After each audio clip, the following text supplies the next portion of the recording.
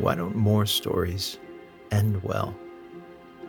The real-life stories that begin with promise, devolve into scandal, and finish in disgrace. The tales of failure or estrangement, addiction or wasted potential. There are so many of these. Are they written that way by the author? Or are these corrupted texts? This is a story about one of the greatest enemies of a beautiful ending: appetite. It's a story about hunger and thirst and power struggles, about manipulation and deception and fear. It's a story about the burdensome blessing of extraordinary qualities, beauty, strength, access, and the heartbreaking way Yahweh's vision for these gifts is abandoned. I'm Justin Gerhardt. Welcome to Holy Ghost Stories.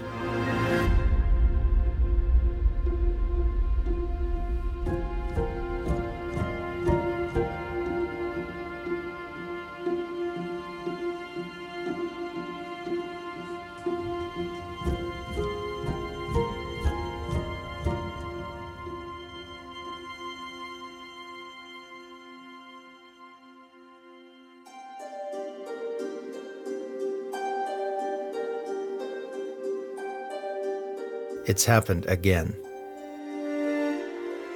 Perhaps it's the appeal of forbidden fruit. Perhaps it's that he feels like women in Israel don't understand him or put too much pressure on him to be true to his Nazirite vow. Perhaps he hates the men of Ashkelon and Gath and feels like this is the best way to get under their skin. Whatever the contributing factors, history has repeated itself. Samson is in love with a Philistine woman. His parents are going to hate it. But if they couldn't do anything about it last time, they certainly can't now. Samson has a few more years under his belt and quite a few more Philistine scalps. No, Samson does what he wants, and he wants to be with her. Her eyes, her hair, her skin, she's just bewitching. Even her name is beautiful, Delilah. He can't stop making visits to the fertile valley of Sorek to see her. The wheat, the barley, the grapes, it's like they're bursting with life, celebrating his love. Of course, there's been no talk of marriage yet, star-crossed lovers and all that. After his last marriage to a Philistine, well, better to just enjoy themselves. Besides, a man like Samson has no intention of being tied down.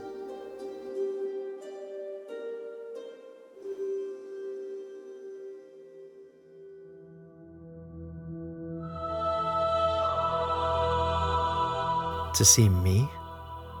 Delilah blinks in confusion. Why would the rulers of the Philistines come to see her?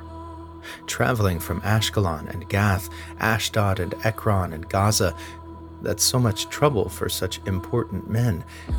And she's just unless it's about him. And it is. We know you're seeing Samson of Israel, the enemy of Philistia, they tell Delilah. Some opening line like that, cutting right to the chase, efficient and intimidating. And then, we want you to see if you can lure him into showing you the secret of his great strength. Another pipes up, perhaps unable to control his excitement at this opportunity, and how we can overpower him so that we can tie him up and subdue him. Delilah's mind races. Samson's exploits among her people are the stuff of legend, of course. The 30 men he killed and stripped naked in Ashkelon, the fire-tailed jackals that set acres of Philistine crops ablaze, the 1,000 he struck down at what's now aptly called Jawbone Hill. Why would a Philistine girl want to take up with someone who had done these things to her people? Perhaps it's the appeal of forbidden fruit, the allure of such a powerful man, or the charm of his dangerous playfulness. Maybe it's fate. But something horrifying has been made clear to Delilah by this visit. Her evening interludes with Samson are not secret anymore.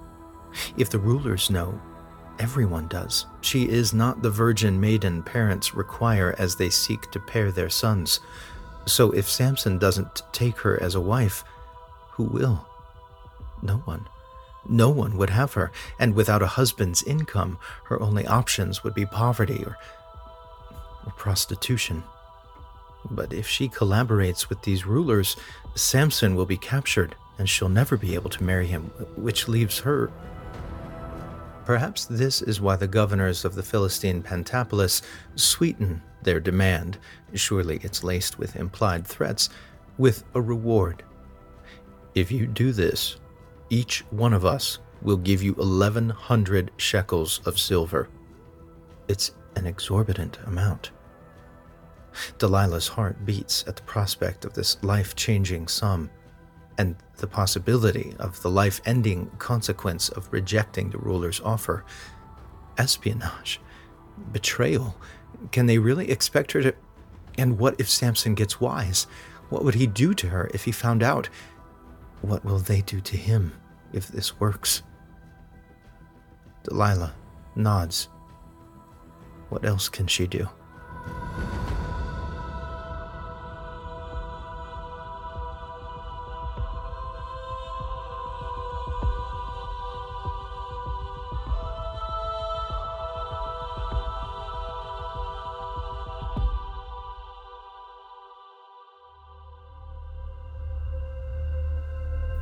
Samson strides down toward the Sorek Valley from the heights of Zorah, that fluttering feeling flitting in his stomach. His endless hair freshly braided, perhaps 7 cords hanging like vipers down his back. He can't wait to see her. Yahweh watches, tense, disquieted. When Philistia began oppressing the people of Israel, he took notice. When they continued to do it, he stepped in.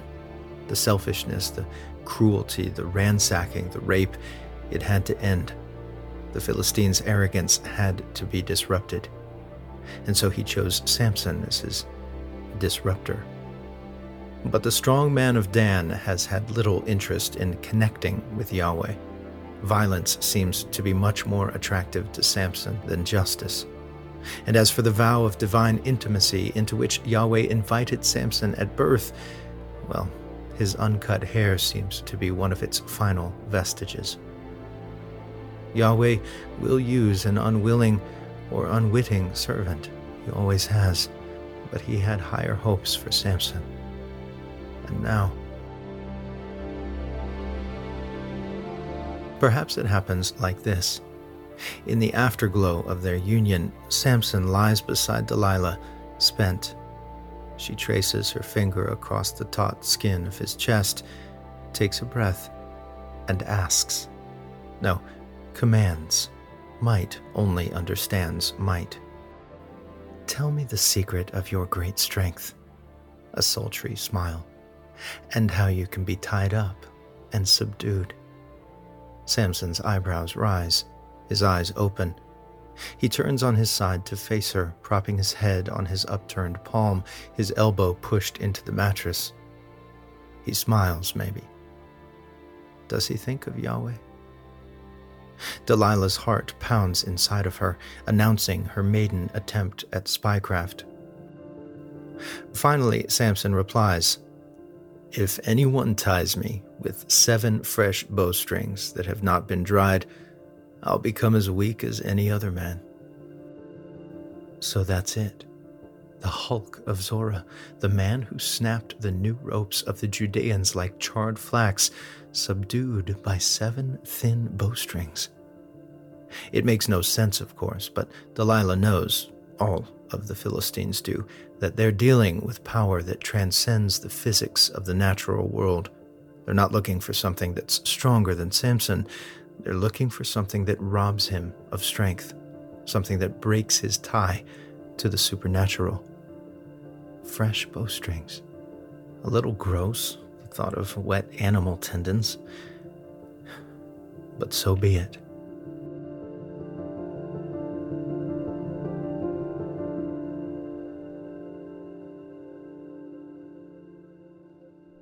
They've come again? Themselves? The amount of personal attention the rulers of the Pentapolis are giving to this is stunning. But there is no more pressing matter of national security. Getting rid of Samson means returning to their uncontested position of power over Israel and Israel's God. Delilah reaches out a trembling hand.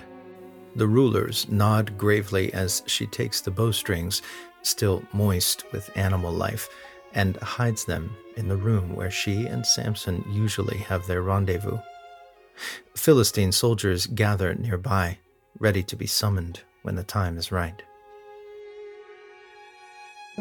Samson takes her in with his eyes.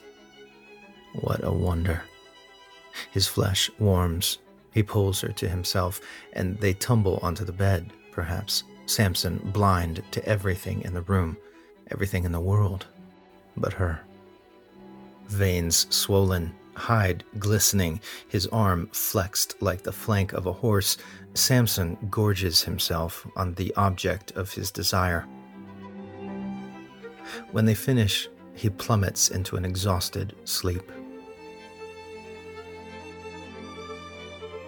Suddenly, Samson wakes to Delilah's screaming voice. "Samson, the Philistines are upon you!" Bleary-eyed, he jerks from the bed, head swiveling this way and that, ready to dodge and grab, punch and hurl, knock one Philistine after another unconscious, or impale them on a bedpost, or wring their necks with his massive paws. But instead of a room full of soldiers advancing with swords raised, Samson sees nothing. The room is still. As he catches his breath, Samson glances to the corner of the room to see Delilah pouting. He reaches up to wipe the sleep from his eyes. From his wrist hang the tattered remains of... what is that? It looks like a fresh bowstring. Oh, interesting.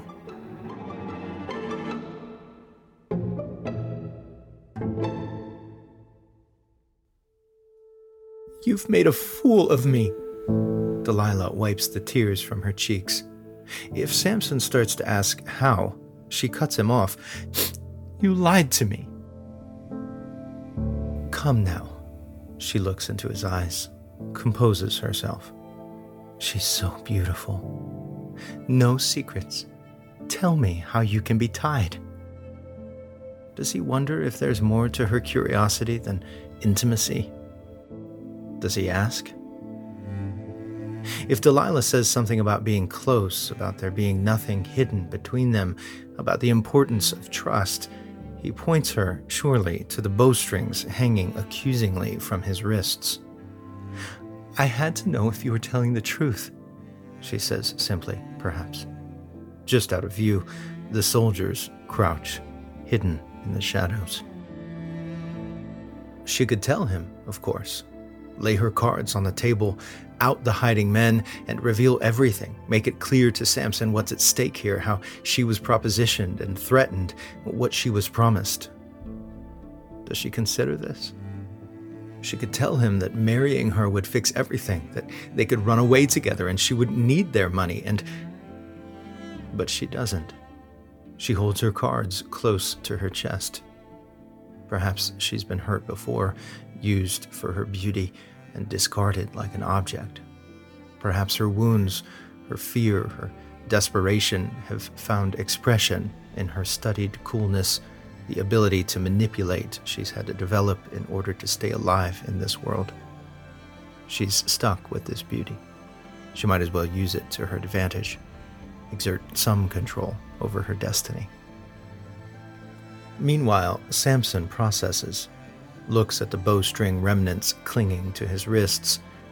If this is a game to her, then fine, he'll play. Delilah watches Samson's eyes flicker with, what is that? Affection? Mischief? Lust? If anyone ties me securely, with new ropes that have never been used, I'll become as weak as any other man.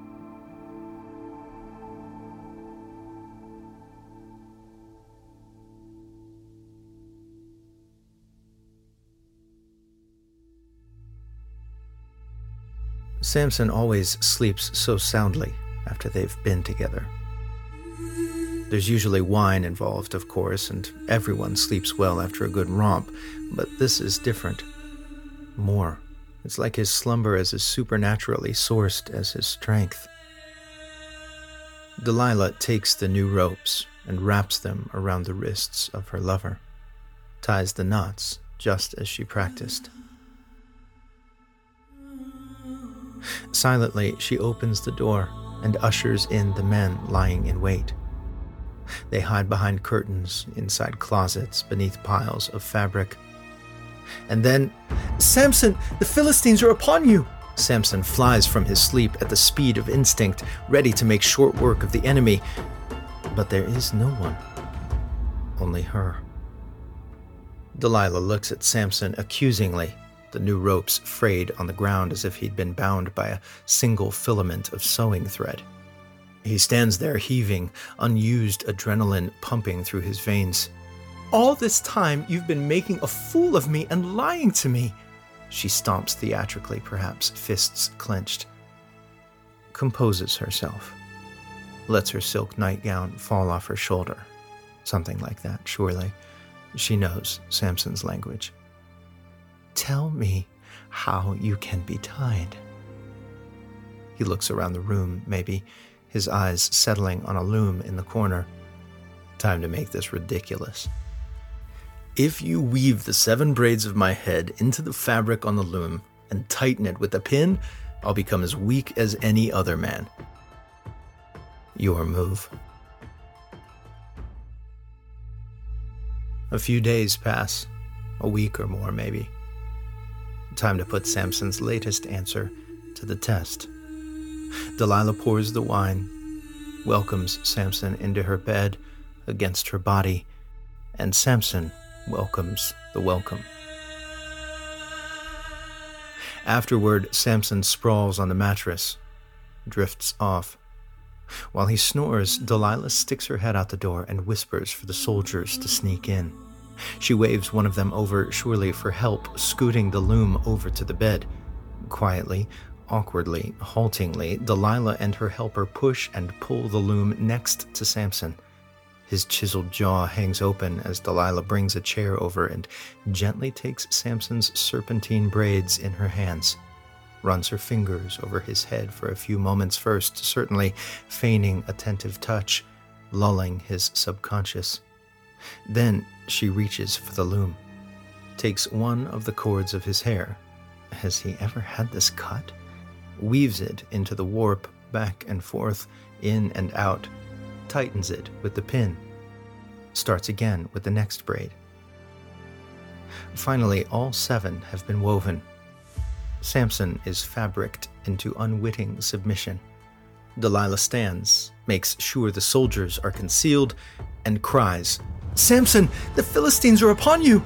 Samson's eyes shoot open, reflexes firing him out of the bed. The loom jerks to life, careening through the air in whatever direction his scalp travels, knocking over vases, furniture, Delilah almost. Is he playing it up at this point? Is he laughing? Your move.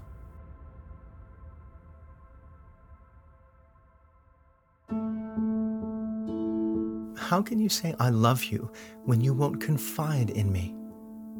Samson turns to Delilah. Not this again. But she's making that face. Is it possible to be enamored and irritated at the same moment? Why won't she let this go? Perhaps Samson wonders, genuinely perplexed. But maybe he knows, or suspects. The creativity he's demonstrated, the unconventional problem-solving he's shown himself capable of, surely Samson has put his intellect to work on the question of Delilah's pointed curiosity. At the very least, his subconscious must be gnawing on it. How hard would it be for Samson to imagine the Philistines cajoling Delilah into discovering how to render him powerless? Surely it's crossed his mind. But then, why would he still be with her? This is a question most likely to be asked by someone who's never been in love. Those who've never sacrificed something precious in the interest of romantic fulfillment or sexual gratification will not understand. But most, if they let themselves, will comprehend Samson's irrationality, his self-imposed blindness, all too well. Delilah looks into his eyes, touches his arm perhaps, sheds a tear even. This is the third time you've made a fool of me and haven't told me the secret of your great strength. Samson laughs it off, changes the subject, flatly refuses, maybe. Whatever he does not tell Delilah what she wants to know, what she needs to know, if she's going to survive. But Delilah will not give up. Day after day, she asks, nags, drives Samson from annoyance to anger to exasperation by way of her torturous insistence on getting the answer out of him. Finally, something snaps inside of Samson. He's sick to death of her asking, and what if he tells her? What if she finds out about his hair? What if she tells the Philistines? Then what? That's a good question. Maybe nothing would happen. He's already flirted with the boundaries of his Nazirite vow, spending time in vineyards when he wasn't supposed to drink, and the prohibition of contact with dead bodies. Well, he scraped honey from a lion's carcass, undressed those corpses in Ashkelon, held the freshly dismembered jawbone of that donkey long enough to fell 1,000 men, even had those still moist tendons wrapped around his wrists, and what? Nothing happened. Strong as ever. Maybe there's nothing to that stupid vow. Or maybe if this is it, maybe if his superhuman strength vanishes, then Delilah will get the cold-hearted betrayal she wants. And he'll be free of this wretched strength, free of the target on his back, free of the siren song of his power constantly calling him to take what he wants, to kill whenever he wishes, free of Yahweh's expectations, free to live a normal life, or die a normal death. Samson looks to heaven, perhaps. Take the gift. It was always a curse anyway. But you can't, can you? I bet you can't. I don't need you. No razor has ever touched my head. He stares at the floor, perhaps making no effort to sell this explanation. Delilah sits up, aware that something's different this time. I've been an avowed Nazirite to the deity from my mother's womb. Why doesn't he call Yahweh by name? Samson sighs, his eyes unfocused. If my head were shaved, my strength would leave me. I'd become as weak as any other man. Why doesn't he tell her Yahweh is the source of his strength? Samson's never really known that, has he? Delilah's heart races. He's telling the truth.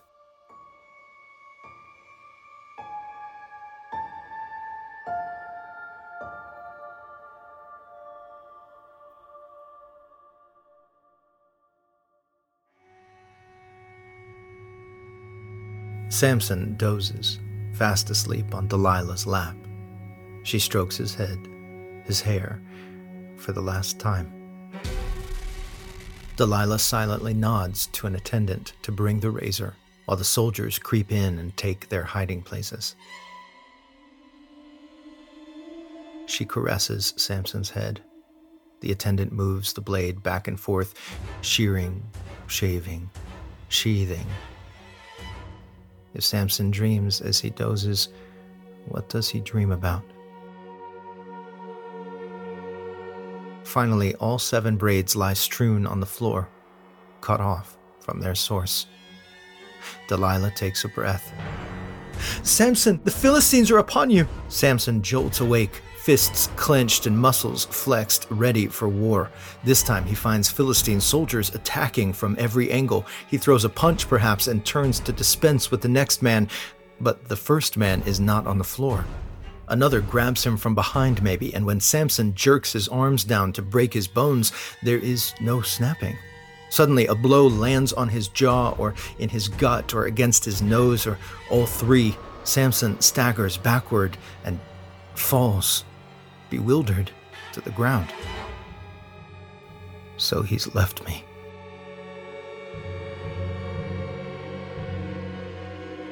The soldiers drag Samson from the room, and the rulers of the Pentapolis pay Delilah her silver, the price of her betrayal.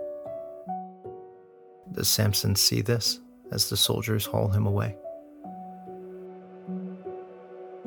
What happens next will be remembered only in the briefest detail, and anything beyond that must be inferred, but the experience is anything but brief for Samson. Once the Philistines have their storied enemy in custody, they stand him in front of a shouting crowd of onlookers and bind him, arms behind his back, to a pole. A soldier strides up to the prisoner, unsheaths his knife, and raises it to Samson's eye. He shoves it into the edge of the socket and pivots the blade sideways, using the zygomatic bone as a fulcrum. Samson screams, his eyesight flickers and then goes black as a sucking sound fills his ears. The Philistine crowd screams their applause as the soldier holds aloft Samson's right eyeball. Then the left. Now to disinfect the wound. Boiling vinegar poured into the two bloody goblets on Samson's face. The nearly unconscious Samson is untied, and bronze shackles are clapped around his wrists. They have no trouble holding him. He's taken to a prison where he's forced to use what little strength he has left to grind grain for the Philistines. But something happens during the days Samson spends blindly trudging along in incarcerated circles. His hair begins to grow back.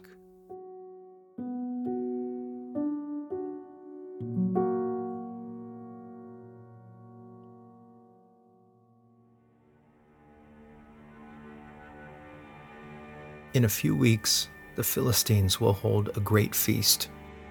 Over 3,000 men and women will gather in one of their temples, praising Dagon, their god, for enabling the capture of their hated enemy, the one person who stood between them and total domination of the dirty Hebrews. With drunken chants, they will call for Samson to be brought out of prison, and they will make him perform to their shouts and jeers. He will not be able to see them. Perhaps he will wonder if Delilah is in the crowd. And then Samson will pray. It will be the first time he's spoken Yahweh's name in years. He will ask the God he never really knew for the thing he never did appreciate. He will, for the first time, ask permission to do something. Sovereign Yahweh, Samson will plead, remember me. Please, Yahweh, strengthen me just once more. And Yahweh will grant his request. Superhuman strength will course through Samson's veins one last time. He will reach his arms between the two pillars that hold up the roof of the temple, and he will push. Arms outstretched, vengeance on his mind, he will bring death raining down on all of those sinners. They will get exactly what they deserve. Samson will die, but he'll make sure he's not the only one who does.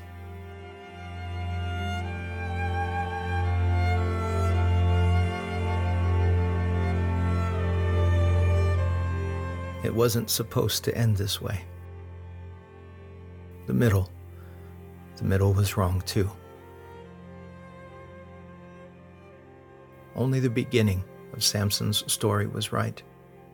A baby born to an infertile woman, a surprise gift of rescue to a people oppressed. A boy set apart from his mother's womb, imbued with divine strength, sustained by a special closeness to the Father. It went wrong after that.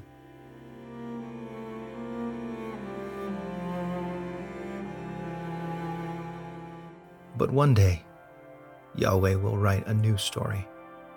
It will begin in very much the same way, but this time the boy will count his divinely appointed mission and otherworldly strength as a responsibility, a stewardship. The middle of the story will be good, so very good.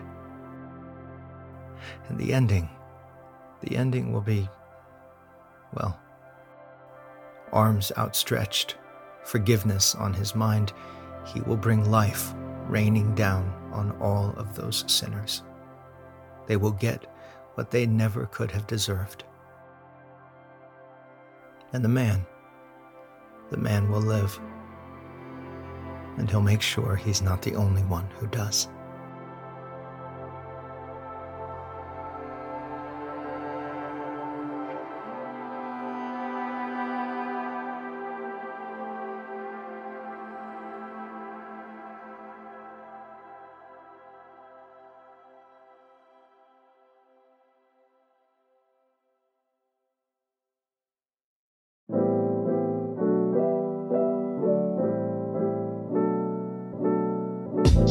Hey, Justin here. Thanks so much for listening. I have 4 quick things for you. Number 1, I hope the source, the collaborator, and the rogue blessed you.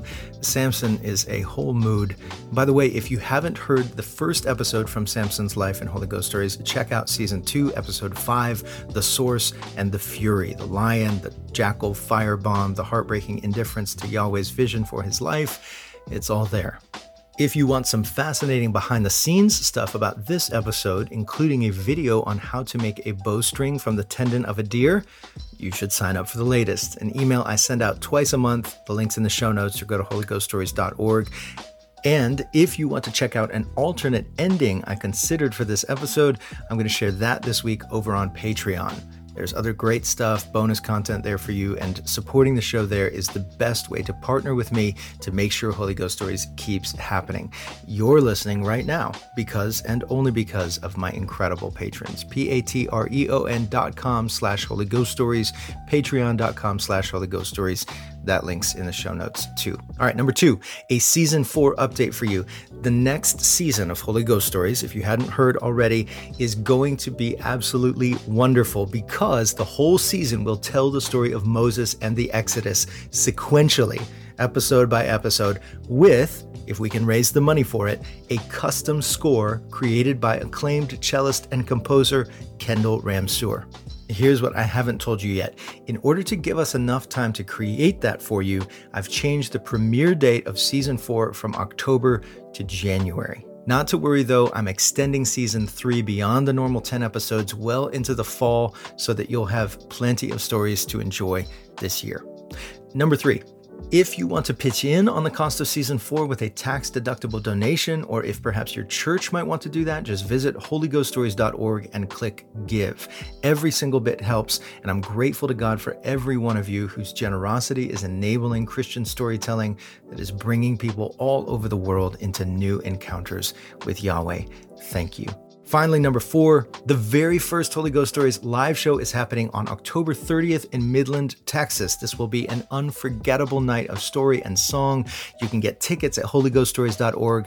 Thanks to our wonderful hosts. They are free, but space is limited, so grab your tickets today.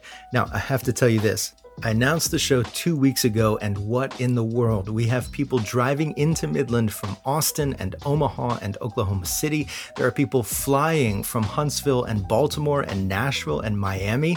I am just beside myself. You guys are clearly excited about this night, and honestly, you will not be disappointed. Kendall Ramsour will be on stage with me to provide a live musical score on Vanessa, his gorgeous cello, and there are some surprises I cannot wait to tell you about soon. HolyGhostStories.org for tickets. Get them, and I'll see you in Midland. All right, finally, a huge thank you to all of the incredible patrons of Holy Ghost Stories, and a heartfelt shout out from all of us to the Raconteurs. Dawn, Catherine, Jean-Paul, Tiffany, Jack, Rebecca, Sarah Beth, Ginger, Luke, Derek, Debbie, Aaron, Stephanie, Vicenta, Cheyenne, Boo, Helen, Elizabeth, Susan, Rick, Maddie, April, Eric, Jody, John, Ricky, Brandy, Kimmy, Steve, Patrick, Liz, Stevens, Terry, Jack, Nelwyn, Julie, Jamie, Stephen, Trina, Jessica, Ken, Alyssa, Sloan, Kara, and Jamie. You guys are like my 7 Samson braids of strength. Without you, well, you know the story. Till next time.